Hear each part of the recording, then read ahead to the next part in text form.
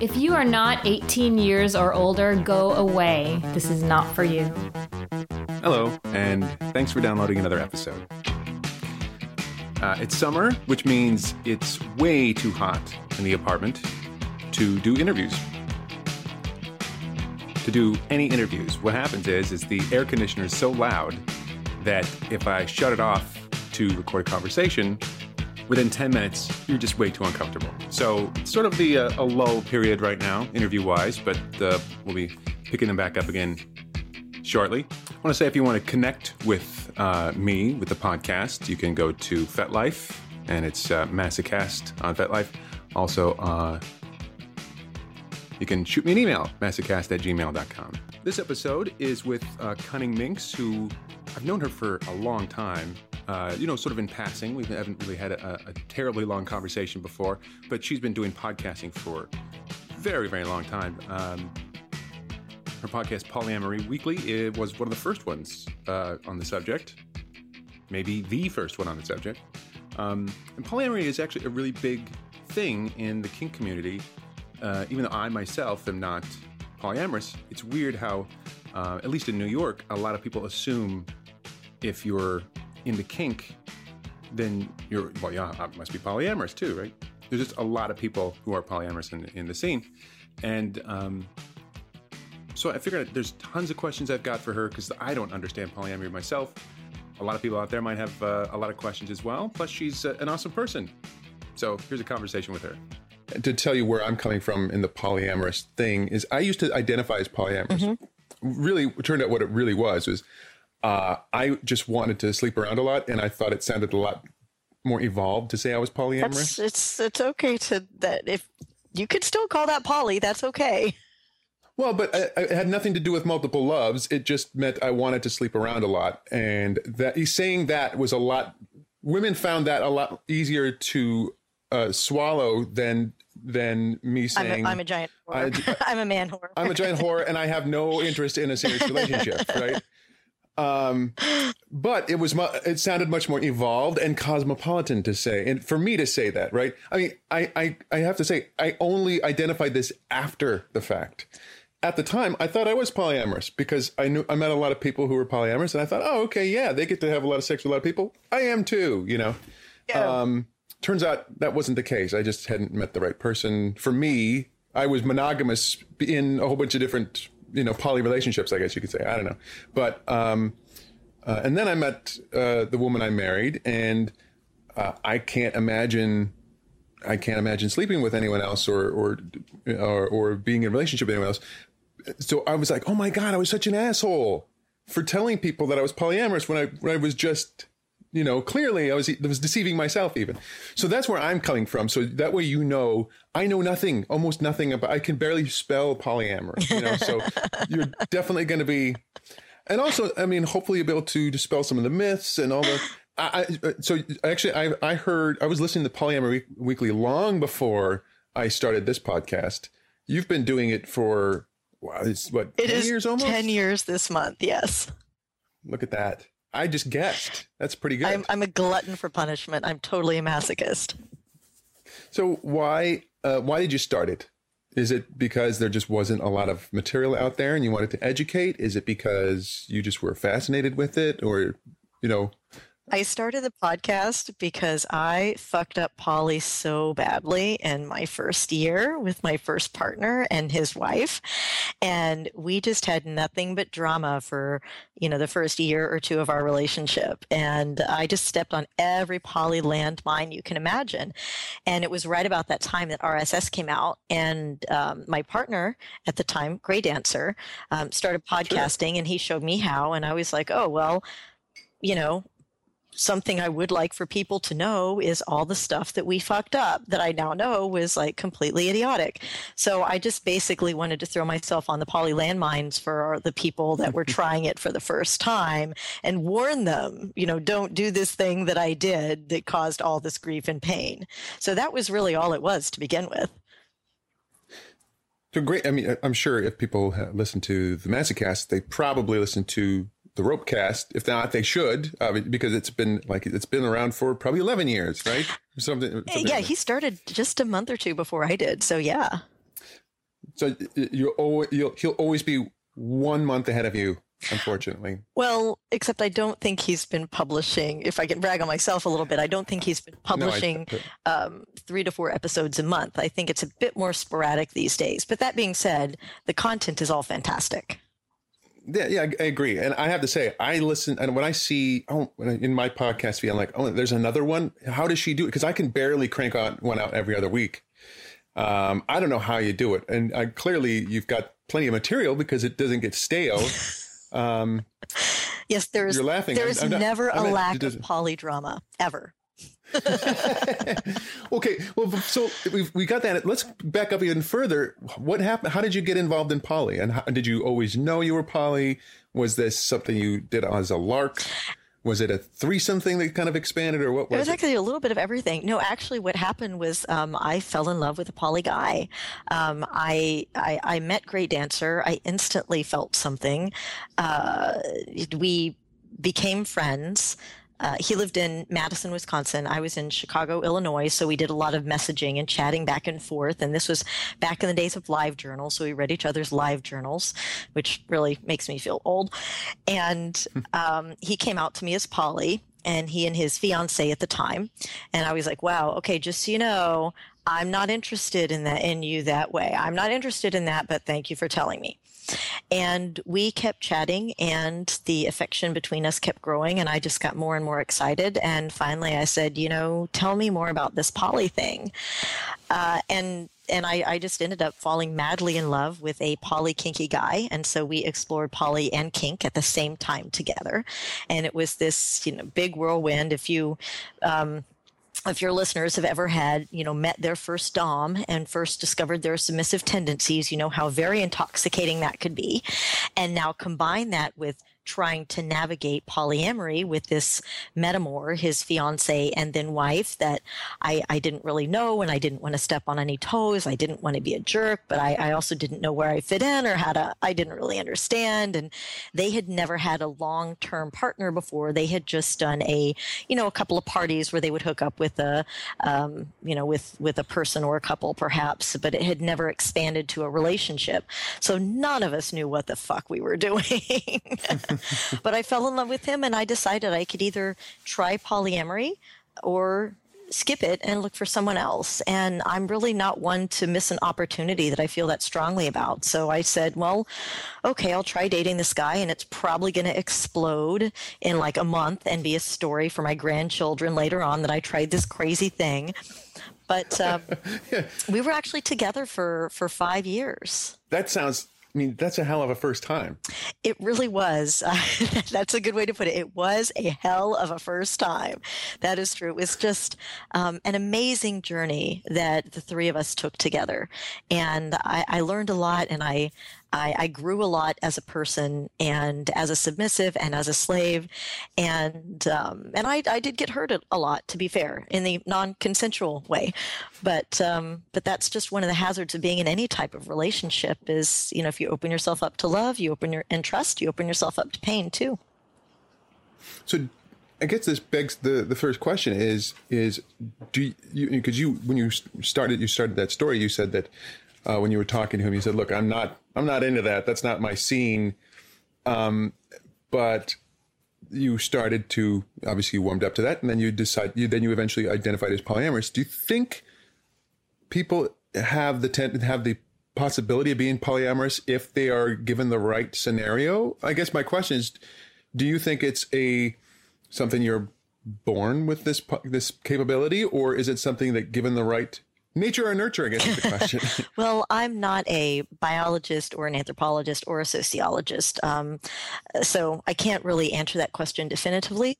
I thought you were all three. That's the only reason I had you on. Well, sorry. I faked all those credentials. Damn it. Well, one thing I can tell you is that if you look at biology, human beings are what we call socially monogamous, which is we tend to form pair couplings, usually either for romance, but typically for childbearing. As humans, that's what we do. We pair up for childbearing and bearing. And, but then we also have a strong tendency to extra pair couplings, which means that basically we like to find partners and we like to experience our strange and we like to cheat on our partners. And that's been proven time and again that that is our biological urge. Now, you can decide for yourself whether that's good or bad. Many people choose to be monogamous. They think that's the way to be. And there's nothing wrong with saying, I think cheating is bad and I'm just going to stick with this one. And that's awesome. Good for you. But there are many people who feel that they are hardwired to be poly. And they don't want to cheat. They want to be really honest about things. So, I can't for sure answer the question of, whether people are hardwired for polyamory in particular. I can say that we are not as a species strictly monogamous, just socially monogamous. And, however you identify is fine. It's no, I agree. Maybe I should have said this, phrase it this way. Do you think you would have stumbled upon this one way or another, you personally? Or do you think that it took a very specific situation for your eyes to be opened, or for you to, to be open to it in the first place? It's a really good question. I will admit that when I was a little kid, I would fantasize about, meeting my handsome Prince Charming, who would whisk me off to Paris, and we'd live a glamorous lifestyle, as little girls do fantasize about. But then what was interesting is after a year of living with my glamorous prince in Paris, I would fantasize about meeting another wonderful Parisian guy, or usually who was some other ethnicity or something, to be more exotic or more fun. And it's so funny because I could never figure out how to end the fantasy where they were both I would bring in my additional character, and I never quite knew what to do with them, because I'm like, I don't want to ditch the first one because I still love my imaginary prince. I just don't know. I don't know how to do this. I was always very confused as a child. So I guess you could take that as a sign that I was naturally polyamorous, or at least naturally curious about it. It is an interesting question that if I hadn't met Grey Dancer, if it would have been someone else, if I would have gone the rest of my life without knowing what polyamory was, I don't know. I actually can't say. I tend to think that because because the kink was definitely in me from a young age, I suspect that if it hadn't been Grey Dancer, I would have eventually discovered the kink scene. And since there is a lot of brands of non-monogamy in the kink and BDSM scenes, that I probably would have run across it at some point. How was your kink exploration early on? How did that manifest itself? It was so awesome. Oh, I mean, think about your first kink relationship. I mean, again, there's just nothing like when a girl meets her first dom and everything clicks, and everything that he does is just the bee's knees and just changes your world. And you're in subspace all the time. And every time you're in subspace, it is amazing and a life-changing experience. It was really amazing. He'd actually had some kinky partners before. I'd always had sort of a tendency, but I hadn't really ever explored it any more than, a partner maybe tying up my hands with silk scarves or something like that. But after exploring on our own for a little bit, I think it was just a couple months in, I decided that this was not something I wanted to share only with this partner, and that I wanted to have a community to support me through my kinky exploration. So I did a little Googling, and I found the TNG Munch in Chicago, and where I lived at the time. And so I started going to munches and meeting other kinky people, and I found the Chicago scene, which is quite extensive. And so I started making friends and going to classes and things like that, sometimes with him, sometimes without him, again, since we lived in cities that were a couple hours drive apart. It was him that really kind of triggered this. It wasn't something that like from an early age had experienced like some sort of tendency. Oh, I always had a tendency. Yes. I mean, my masturbatory fantasies when I was a little kid were definitely along the lines of being tied to railroad tracks, being tied up, kidnapped, forced to do things. I have never had a sexual fantasy that did not involve some element of coercion. So that was definitely always in me, but it was never something that I thought it's something I liked thinking about and fantasizing about, but I hadn't really had the opportunity to explore that IRL, if you will, in real life until Grey Dancer came along, and we both had an interest and kind of dove headfirst into the scene. while you were in that first relationship, your first poly relationship, it was also a kinky relationship. Have you always tried to explore primarily in the kink scene, or do you, because it's poly, you can find some, oh, here's a kinky relationship and here's a, a more vanilla, but, also intense relationship, or how has that manifested itself? It's been really interesting when I think back that, that first relationship that we had, we definitely spent a lot more time exploring our kink than our poly, mostly because kink is really, really fun to explore. And poly is a lot of talking. Right. So we definitely spend a lot more time focusing on the kink, and only on the poly if there was a problem, and there was always a problem, and it was always unpleasant. But I do feel that it was actually really challenging after we broke up, and I would have some kinky play partners, which is fine. I mean, the scene was very open and friendly, and it was easy to find people to play with. It was more difficult to find a long-term partner that just really wanted to be with me beyond just playing. And for a while, it was okay that I just had play partners, and then after a bit, it wasn't okay, and I really wanted someone who wanted me for me, and not just because of my hot kinky ass. So I kind of went through a couple of changes, and these days I have to say it's been a very interesting couple of years because I'm with a partner now, Lusty Guy. He co-hosts the show with me sometimes, and we've been together 3 going on 4 years. We had our commitment ceremony like a year and a half ago, and when we first got together, I was worried that he wasn't kinky enough for me, and I think I was actually a huge asshole to him, and I think I said something like, well, you're not dom enough for me, or whatever. Oh, such a jerk. That's actually something that's very common for people to say, right? It's actually a common thing that especially women will tell guys, from what I understand. There's a lot of, and I've heard guys say that to women too, but I have a lot of female submissive friends who will say that they had to break up with a guy because he wasn't dom enough. Yeah. And the thing with me is that I didn't discover kink and poly. I was in my early 30s when I discovered it. So, by the time that Grey Dancer and I broke up and I was exploring the scene again, I'm closer to 40. So, it was a little easier to kind of pin down what I needed and what I wanted. And Lusty Guy was also very patient with me too in that respect, because what it came down to is, if I want a scene and I want to be in subspace and I want that, that's really easy for me to find. I do need to have a partner that can give me that from time to time and understands it. But, I will admit that is actually less a part of my relationship than it was 10 years ago when I was first exploring kink, because you know how it is when you first explore kink. It's like your whole life becomes kink. I mean, it's all enveloping because it is such an amazing scene, and the experiences are so far beyond what you can get for most of us than what you can get from vanilla sex and from vanilla experiences. But then after a while, it kind of, I'm like old and lame, and so it kind of toned down. And these days, it's really, we only scene publicly occasionally. Most of the time when we scene, it is private.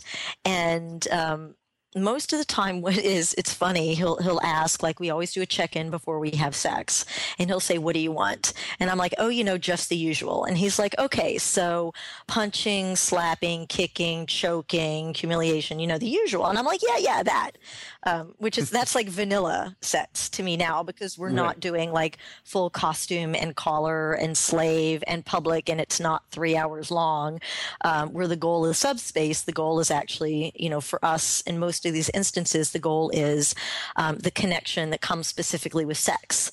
So the BDSM aspects are a means to having that connection rather than getting into subspace or, something like that.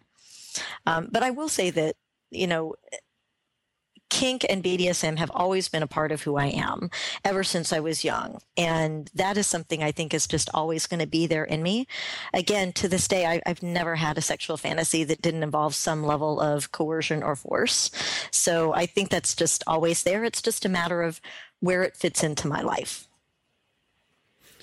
One of the most relieving things for me when I met the woman I'm married to is I could stop looking because it took me so long to find her, right? It took forever to find her. And then finally, that happened. And I have friends who are poly, and it seems like they're always on the lookout. They're always looking, they're always searching. And I'm not saying, obviously everyone's experience is a little different, but it seems like there's always, I've got 3 dates. Everyone's got like every poly person I know, they've got like several dates that are every single week. They're always looking, and it looks like, I'm like, oh my God, just chill, just relax. I'm not saying you don't have to keep looking. I'm just saying they're always out there, and it seems so just draining. I can't imagine. And that being said, I know poly people who are constantly dating, and they're in 2 or 3 relationships already. And now, obviously, maybe it's just the thrill of the chase, or I don't know what it is, but that sounds so, holy crap, that's a lot to do. Is that common? It's just like, hey, the more the merrier. Is that the idea, or what is it? It depends on the person. Some people don't want any kids. Some people want 1 kid. Some people want 10 kids. Some people think that 1 kid is plenty and they couldn't handle any more, and others have like 2 or 3 or 4 or 5 and they love it. So it totally depends on the person. And I would also say it depends on the where they are in their life too. It's not unusual for someone to at some point have a lot of partners, however you define a lot. And, there are times when, people who self-identify as poly may have no partners or just 1 partner because of health issues or job issues or some emotional issues that they're dealing with, that they stop dating, and they do sort of limit themselves to 1 partner or 2 or, however many they're comfortable with. And, it just kind of depends on who you are and what you want. I mean, I'm kind of closer to you. I think that I've only been dating Lusty Guy for the last couple of years. And I always fear that somebody is going to take away my poly card because I'm only dating 1 person who happens to be married. So that sort of counts as poly. But, it's not very often that somebody asks me, why aren't you dating somebody else? Because if you listen to my show for 2 minutes, you understand why I'm not dating somebody else. My Right. job is my other partner. My day job is very demanding, and I love it. And I really put a lot into it. I'm one of these people that can't just have a job. I have to have something that I really love to do and that I find challenging. And so, that's my 9 hours a day that I'm working on keeping that partner happy. And then I have Lusty Guy, and then I also have my own health, and I have a chronic condition that I have to take care of. And then, of course, the podcast is sort of my other partner. So, Right. Well, which is not to rule anything out. I've talked with Lusty Guy about this, that what happens if I happen to meet somebody, and if there's a rare instance that I'm actually open to meeting him and feel like I could date him. And of course, he's very open to it. We're not officially a closed V, but in practice we are. Well, that's not actually true. He does have another partner that he doesn't see very often. And his wife doesn't tend to see anyone else these days either. So we've kind of defaulted to that, but there's always a possibility. The idea is that we can. If his wife, decides she wants to go back to the swing club or she wants to have a girlfriend, she can. If I decide that what works best for me is to have a boyfriend or a girlfriend, another one, or a BDSM partner or whatever, then, we talk about it, and I care about their feelings, so I would bring it to them first. And then we just kind of, figure out what I need to do to keep everybody happy and to go explore this thing on my own. I think it's important to note, too, that I hope the listeners are thinking the same thing as well, is that I would not expect you to speak on behalf of the polyamorous community. When I'm asking a question, I'm just asking for your own personal, your own personal take on it. Because obviously, that's where it can come. And maybe if nothing else, you might be able to explain some of the misunderstandings I have about polyamory. So yeah, I definitely don't want to put, that's way too much pressure for anyone, much less someone who's, a non-serious interviewer like myself. That would be, someone else who'd want to ask those questions. But It's interesting. I have a friend who's poly, and he is he really explains it. For him, he explains it like, look, in his experience, not one person can take up, can fulfill every role, and that's why he has multiple partners, because different partners can fill different roles. So maybe one partner is into this kink that he's into, another partner could be into this kink that he's into, and that's it, and it's totally awesome. And I think that's perfectly understandable, and that works great for him and the people he's around and who surrounded himself with. And then there are other people who it seems like whenever they're around, and this is not just true for poly people, this is true for anybody, of course, but it seems like there's a certain brand of poly person where it almost feels like they're just searching for drama. It almost feels like. Now, let's be fair. There are plenty of monogamous people that do that too. That's what I said. I said that too. I said that as well. But I will say that if you have someone who's let's agree on this part. There's people who just look for drama wherever they go, right? And regardless of sexual orientation or relationships type they're looking for, right? I mean, we can agree on that, right? Yeah, and I will actually object. I'm sorry to interrupt, but I actually am not terribly fond of what I call the checklist approach to polyamory, which is I have need A, need B, need C, and partner A fills need A and B, and partner B fills needs C, D, and E, and then I have partner C that fills these others. I don't really like that. I don't really like that approach. I actually don't find it terribly effective. I think that when you're dating, people can tell when you've got a checklist in your head, and it's just, I don't think it works very well. I know that it's easy to explain things that way, but I much prefer the analogy of children, that you have one child that you love and are completely devoted to, and then sometimes you decide that you would like a second child or a third child, and it's not because your first child fills one need and you have another need the first child doesn't fill, so you have a second child to see if maybe that child will fill that need. It's simply because you decide that you have more love to give, and that you decide before you go in that you are going to love that person fully and wholly, no matter who they are, or no matter no matter how they come out. And I find that a lot better analogy for polyamory. That's a great way to put it. It is entirely possible that this friend of mine feels the same way you described, but had to talk, dumb it down for me. That's a distinct possibility. Well, I don't know. So let's back to the drama person. So we agree that there's people on no matter what, there's people of all types that look for drama. The problem is that when someone who loves dating drama, it's also polyamorous, they're going to find an exponentially larger number of dramas to talk about. At least that's what it feels, because we have friends who, when they show up at parties, it's like, oh boy, here we go. Here comes the stories that, and it has nothing to do. It's not like we're like, oh, here comes a poly person. It's like, here comes the drama queen. This drama-filled person who also happens to be filled with drama, and it's just exactly as I pointed out. It's drama is definitely not unique to poly. I know plenty of monogamous theater geeks that are all about drama, and plenty of tech geeks that are all about drama as well. Lusty Guy and I have been teaching a very popular class for the last couple of years called Kicking Polydrama in the Ass.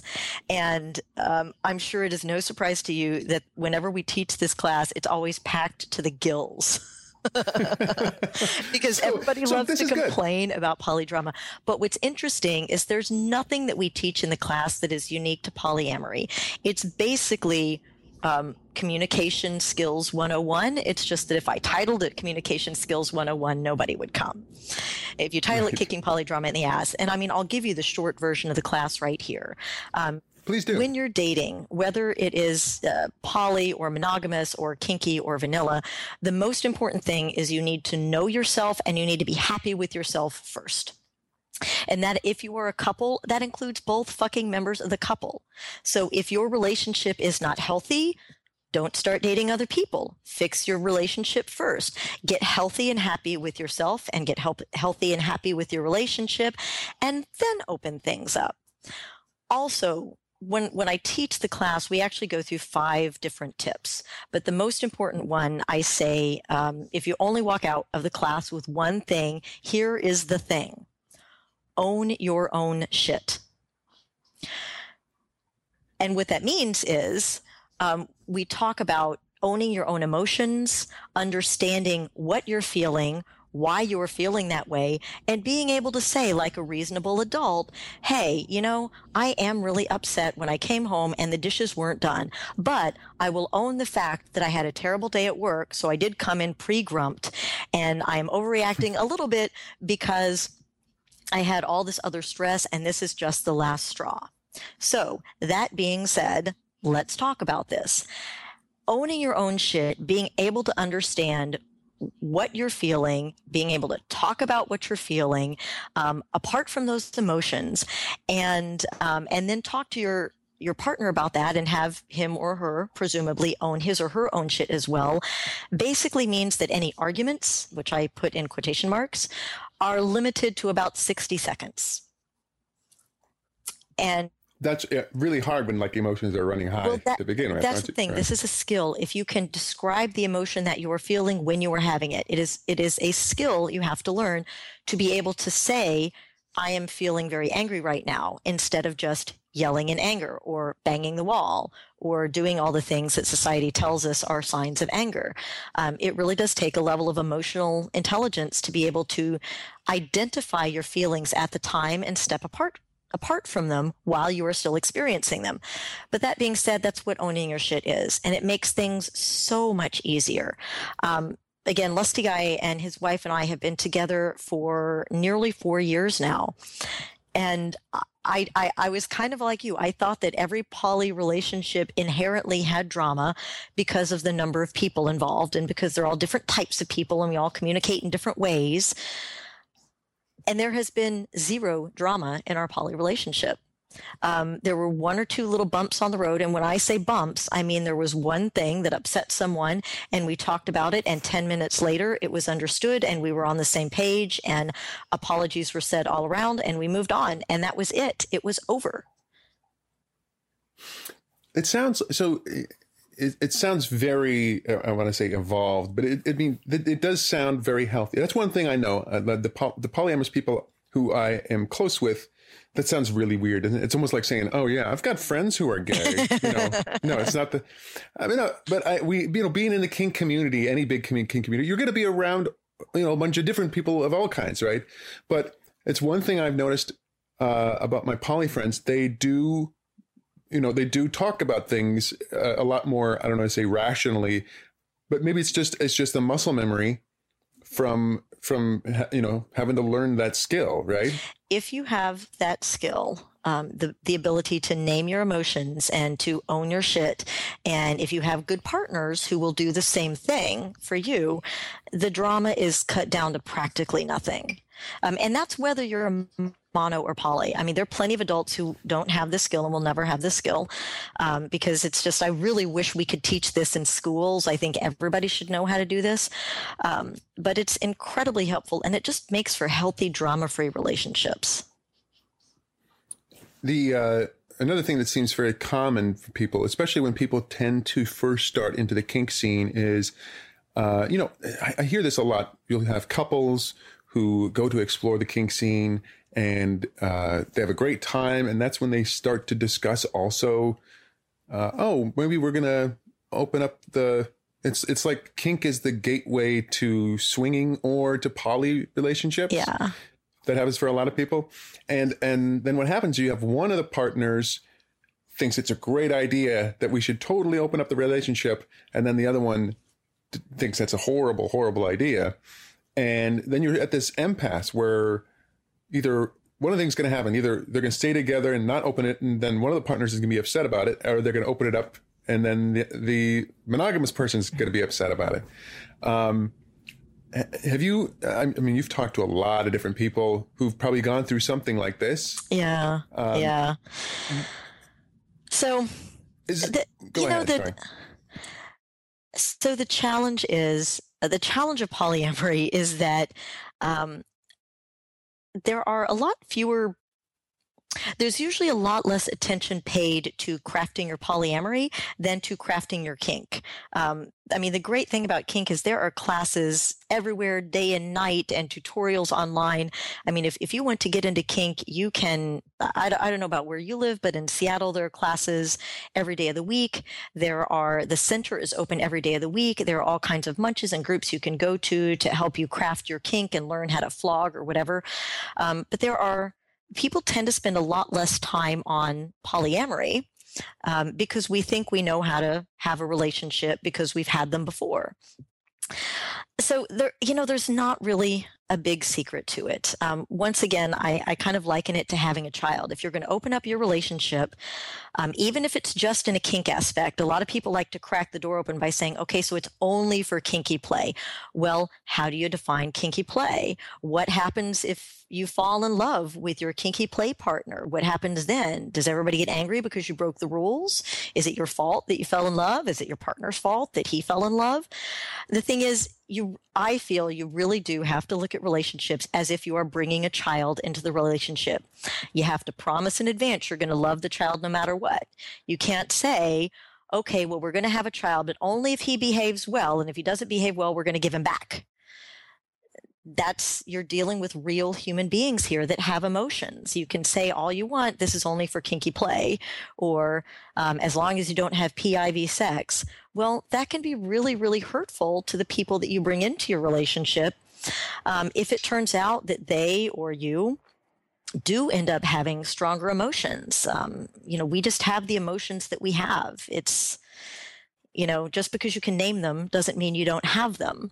So I think that it does take a lot of courage to try poly, because you can make all the rules against it that you want, which I am, by the way, not a proponent of. I think that, the fewer rules, the better. In fact, we don't have really any rules in our poly relationships except no surprises, just keep the communication open so everybody knows what's going on.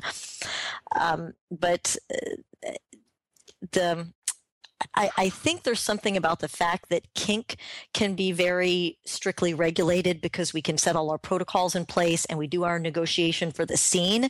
And we think that somehow that covers the fact that we're negotiating people's 24/7 feelings for another human being. Yeah, I would like to see a lot more kinky people taking poly classes and reading poly books, because even if you don't self-identify as poly, trust me, if you play with other people, emotions and communication skills are going to be involved at some point. And if you don't want it to all explode in your face and give you a bad reputation on the scene, it couldn't hurt to hone your communication skills a bit. Yeah, it's probably obvious maybe why people don't. I mean, even it's probably the smartest communication skills are probably the smartest skill someone could pick up in life, period. However, as I'm stumbling over the words communication. Commodification. However, it's not sexy, right? I mean, it's not, people aren't jumping on YouPorn to look for people talking about their relationship.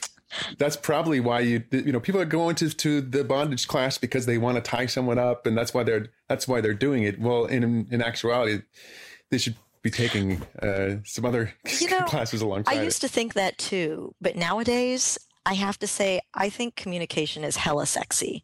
Someone who can come up to me and tell me what he wants and ask me what I want, and we can agree on that beforehand, is amazingly sexy. Somebody who can look at me and say, okay, I'm doing a check-in. Where's your head right now? I find that super sexy. It's kind of like the argument against using condoms. Oh, it's not sexy to stop and put on a condom.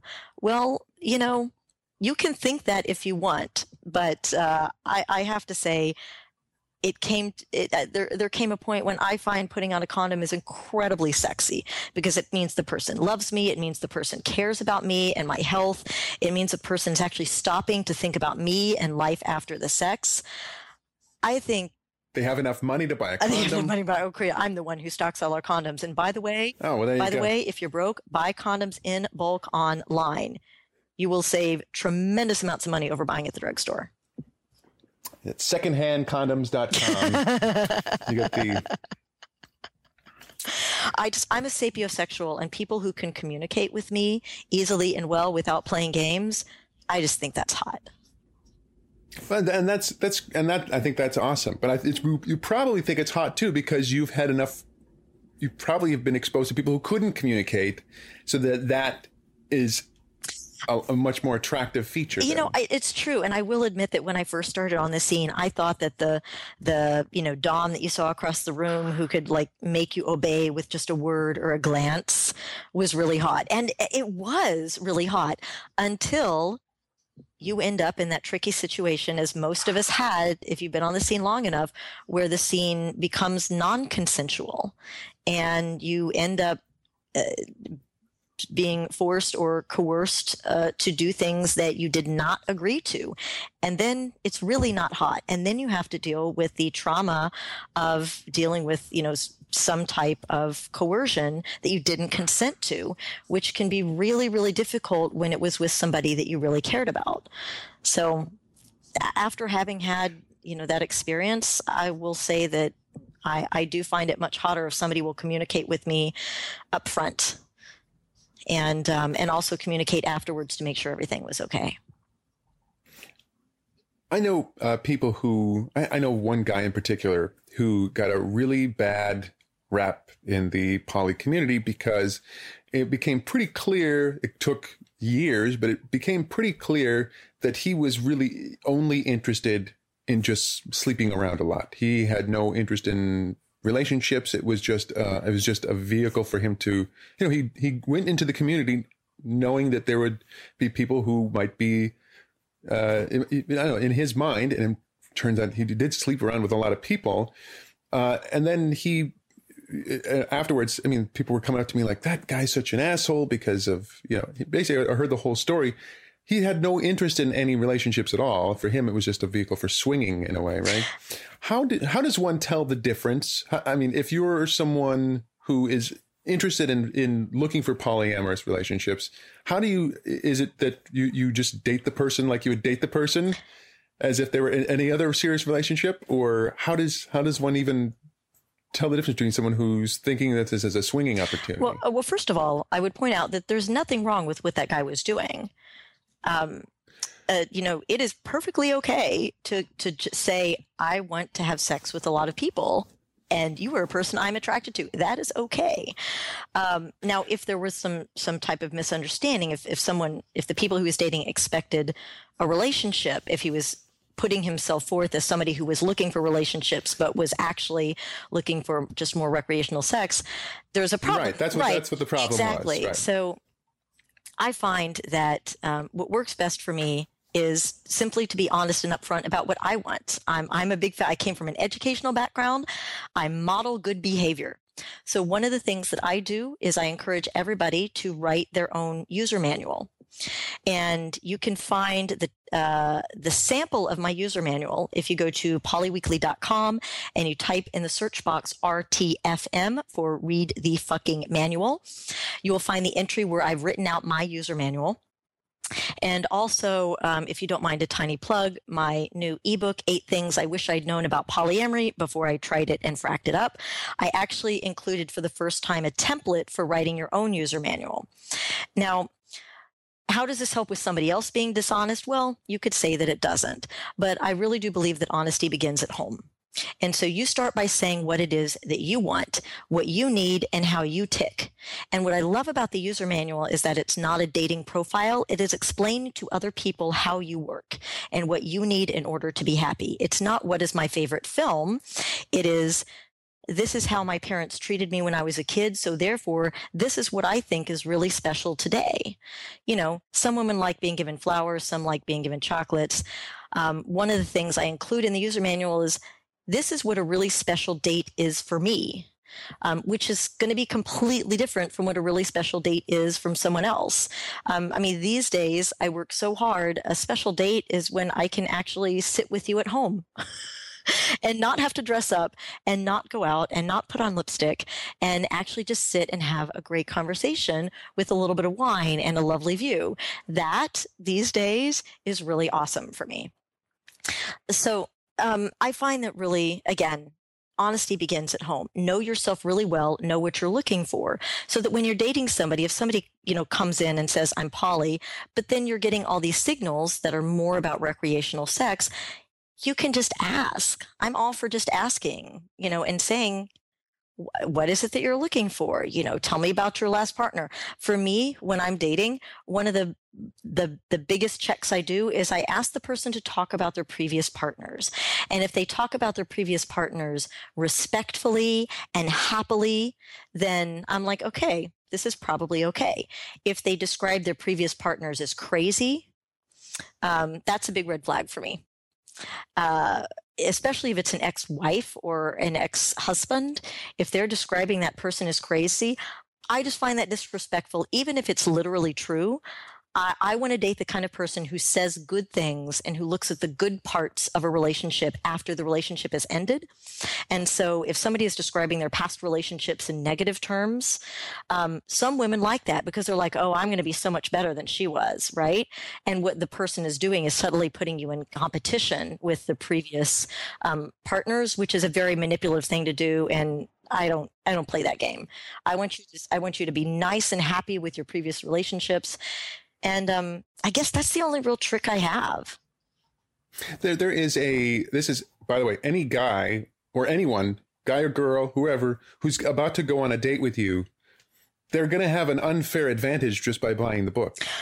It's true. And so everyone should just buy the book in the event someday they're about to have a first date with you.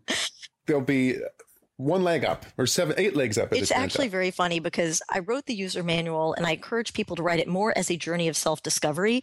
It's more that you will be a better person to date if you know yourself well and you can ask for what you want and need. It's more like a writing exercise to make it easier for you to communicate when you do date someone. However, when I met Lusty Guy and asked him out on a date, he actually Googled me and found my user manual and showed up on our first date wearing a utility kilt and a poofy shirt. And one of the things I include in my user manual is how to flirt with me. And bullet point number 1 is wear a kilt, wear a poofy shirt. And bullet point number 2 is quote from The Princess Bride, I can't resist. And I write it all down. And it's funny because he showed up wearing the kilt and I was like, oh, you wore a kilt. That's so cool. I love Seattle. You're also wearing a poofy shirt. And you were quoting from The Princess Bride. And I just got horrified. I'm like, oh my God, you found my user manual. Shit, what did I put in there? But I have to say, it made the date go really, really well. I bet. Yeah, I bet.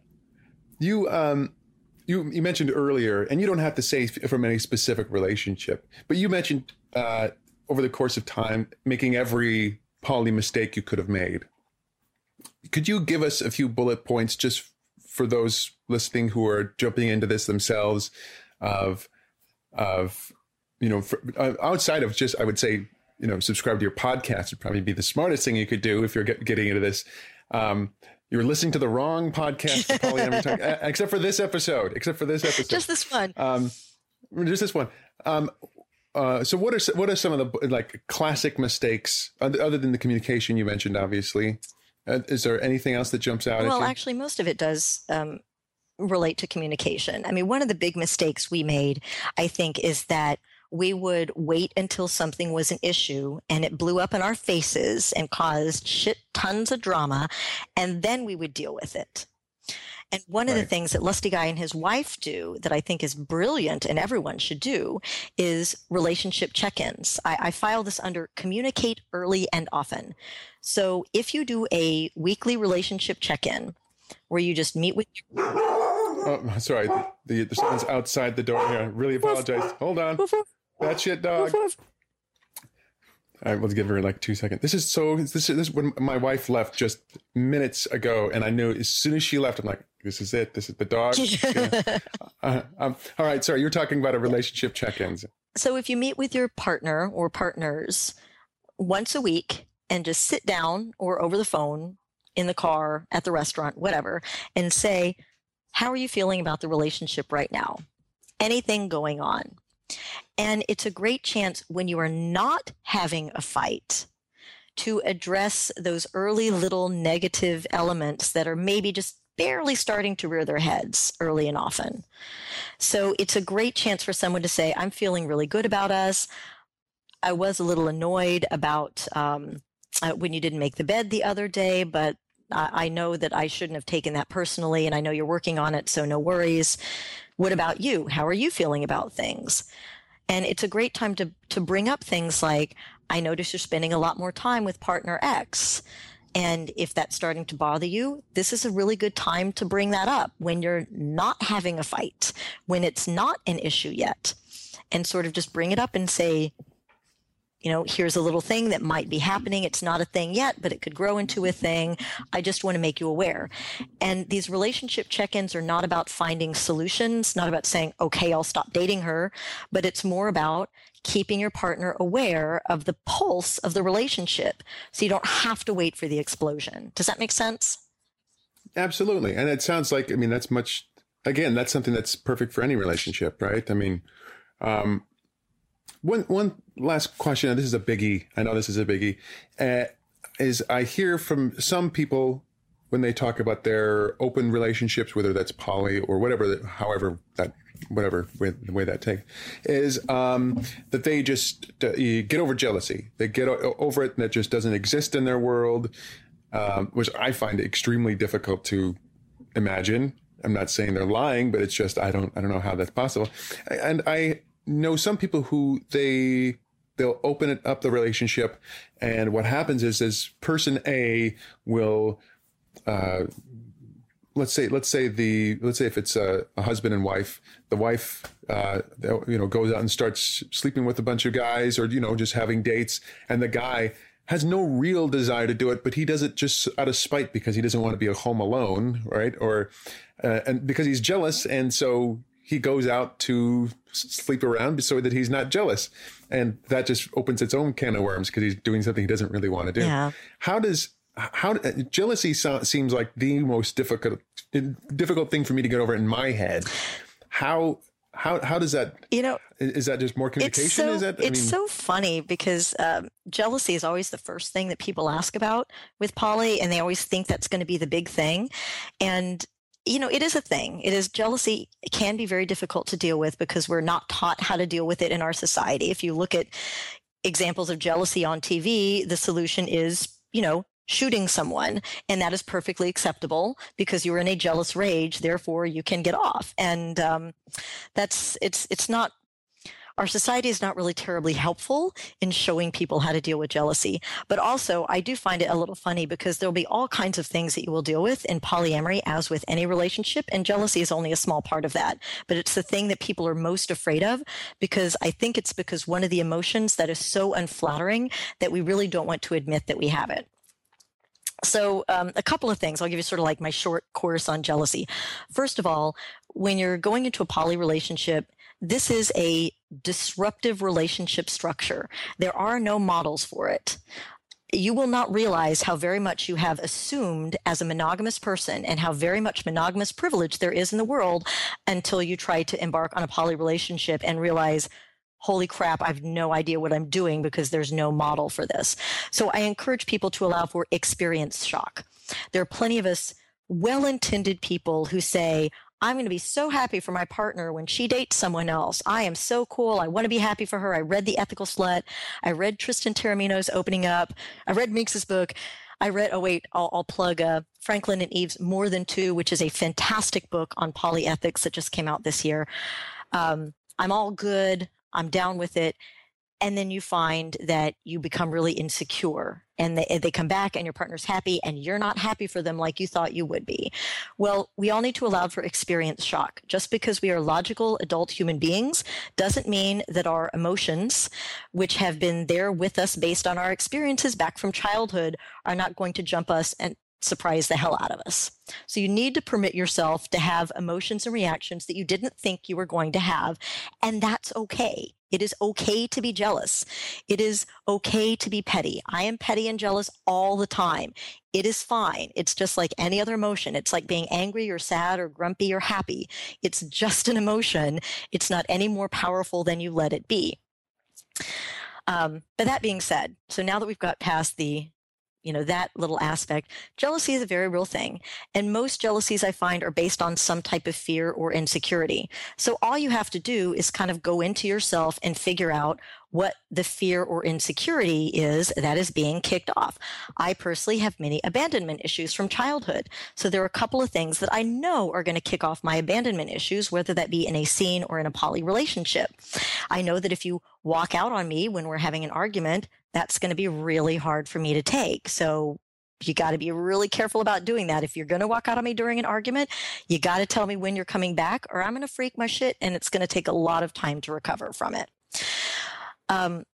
So if you drill down and figure out what that fear or insecurity is, and a lot of times it just works to have a fill in the blank sentence, which is, for example, I'm afraid that if you do X with partner Y, that means that I am or we are fill in the blank, and that means that fill in the blank will happen, and therefore I will be fill in the blank. So for example, I'm afraid that if you have PIV sex, that's penis and vagina, if you have PIV sex with your new partner, then I will be less important to you, and then we will become less intimate, and then I will be alone or abandoned. Now, when I actually say that out loud, it sounds rather silly and dramatic, but I find that with things like jealousy, you just have to take those fears and insecurities and bring those buggers into the light. You got to write it down. You got to say what it is that you're afraid of. Does it make it go away instantly? No, it does not. I still have my abandonment issues, but I can talk about them. I can say, this is what I'm afraid is going to happen, and I am going to work on that. And then my partner, if he's a good partner, says, great, good for you for working on that and working through that. And what can I do to help? So one of the things that I do is if I'm worried when my partner's out on a date, maybe I do something like I take care of myself. Maybe I do a girls' night with my friends because that's something that makes me feel happy and special and included. So I get myself what I need, which can help lessen the jealousy. Does that make sense? It does make sense. However, just to go back a little bit, you said that after you did the fill in the blank sentence, that if you have penis and vagina sex with this other person, and you said that after you said it out loud, then it felt a little, well, I don't know what word did you say? Silly? It felt silly. Yeah. So that doesn't sound silly to me at all. That happens all the time. People leave people for other people all the time. And when you said that, I'm like, that would be my fear. That would be, and so when you said that was silly, I'm like, that's not silly. That's totally plausible and could happen and does happen all the time. Clearly, you are more secure in yourself than I would be. Maybe I have a bigger abandonment issues than I thought I had. There's the question.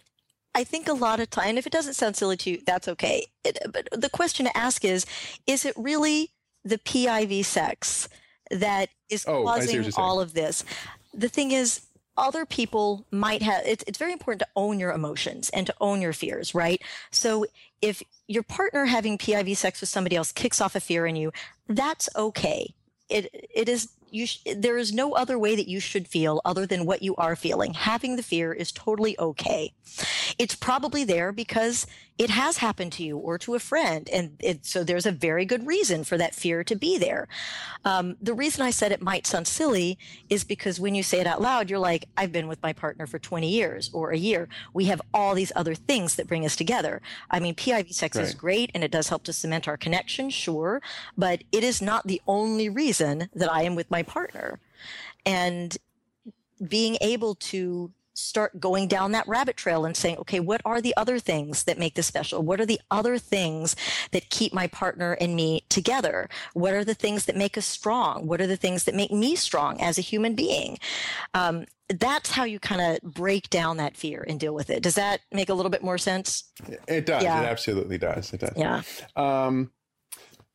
So I'm reminded of years ago, Bill Maher, he had his TV show Politically Incorrect. Oh, yeah, I do. Show? And I'll never forget this. It was Joe Walsh was one of the guests. Joe Walsh, guitarist for the Eagles. Yes. And there were three other guests. I don't know. I can't remember who they were, the other guests. But the conversation of polyamory was what came up. And you had, of course, they had like a a Christian conservative person there, and then they had a liberal person there, and everyone was yelling. Joe Walsh wasn't saying a word. Everyone was yelling. One person was saying, "Oh, it's horrible. It's against God's will." And other person was saying, "It's totally fine. Why not let them do what they want to do?" And people had, of course, tons of opinions. Joe Walsh isn't saying a word this whole time. Finally, at the end of the show, he says, "Joe, what do you think?" And Joe just says, "Hell, I can't handle one." And then it cuts to commercial. And, actually, when I come out to people as poly, that's very often the reaction that, I couldn't do that. One is enough. I can't handle any more than that. And I'm like, great. It is fantastic that you know that. Because, again, the healthiest thing for any type of happy relationship is a level of self-awareness. You need to know what you need in order to be happy and healthy. And for some people, it's one person that knows and gets them that they know they can come home to. Awesome. You're so far ahead of so many other people just by knowing that. Anyone who knows Joe Walsh's history, though, he was actually, he can't handle more than zero in Joe's case is what he probably should have said. This has been so eye-opening, and I hope people, if there's one thing to take away from this is welcome to polyamory, bring your library card. It's so true. People should, their first thing, because they can do this right now, no matter if they're listening to this podcast, then they can listen to another one. They should subscribe to Polyamory Weekly. They've got it'll be soon 11 years of history to go back on. And you should really have on your sidebar, you should have like here's the first episode you should listen to if you're coming here for the very first time. I've been meaning to do that, to do a couple of tabs on, here are the jealousy episodes, and here are the disability episodes, and here is this issue. But I figure that's what the search function on the site is for. I'll make you guys do the work. Right. It's so, I have nowhere near the episodes you have. I've got like maybe 160 episodes, and I can't tag one of them, like much less the ones you have. You could hire a team, a crack squad to do it for you. But so first you could subscribe to Polyamory Weekly this very instant, and then you can buy the book. You could you've got a new book coming out, 8 Things I Wish I Would Have Known. 8 Things I Wish I'd Known About Polyamory. It's out as an ebook, and you can also order it printed from Amazon as well. And I also do have on polyweekly.com, I have a resource tab, which gives you my reading list of all the other stuff you can read. And there's a section for poly. There's also a great section on kink, and then a section on, I call it For Sex Scholars, which is about things like evolutionary biology and books written by sociologists about monogamy and the history of marriage and things like that, if you're interested in that. And then you're actually, I'm surprised. Every time I'm listening, you're speaking at there's a new conference or something somewhere that you're speaking at, which is great. It almost sounds like there are more conferences than kink events almost. It sounds like it's really picking up. Oh, I could be totally wrong. I've had to limit, actually. I mean, the thing is, there's a kink event every day of the month if you're willing to travel all around the world. That's true. That's a good point. I go to maybe a half dozen a year. Again, I have a full-time job, so I have to take my vacation days to go speak. And but when the conference is nice enough to fly Lusty Guy and me in, and so that we can teach a couple of classes, I love it because I love hearing the challenges that you guys have. I love hearing what's relevant to you so we can give you more relevant insights on the podcast. And I just like meeting people and hearing the stories, because one of the things I say on the podcast is that many voices are more powerful than one. My experience with polyamory is not your experience with polyamory, and yours is just as valid as mine and will probably be helpful to somebody else. So I love hearing other people's stories. Well, I hope my next conversation is even a tenth of as enlightening as this one. I appreciate it. And thanks for dumbing down. I know you had to dumb it down probably a lot. Hopefully at least it was only a little, but thank you for doing that. This is just as dumb as I am. So you got me at the regular level. Okay. Thank you very much so much for doing this. I really appreciate it. All right. Thanks. Bye, guys. There you have it. Again, you can find her podcast, Polyamory Weekly, on iTunes. You can just Google it as well. And hope you're having a good summer. We'll talk to you later. Bye-bye.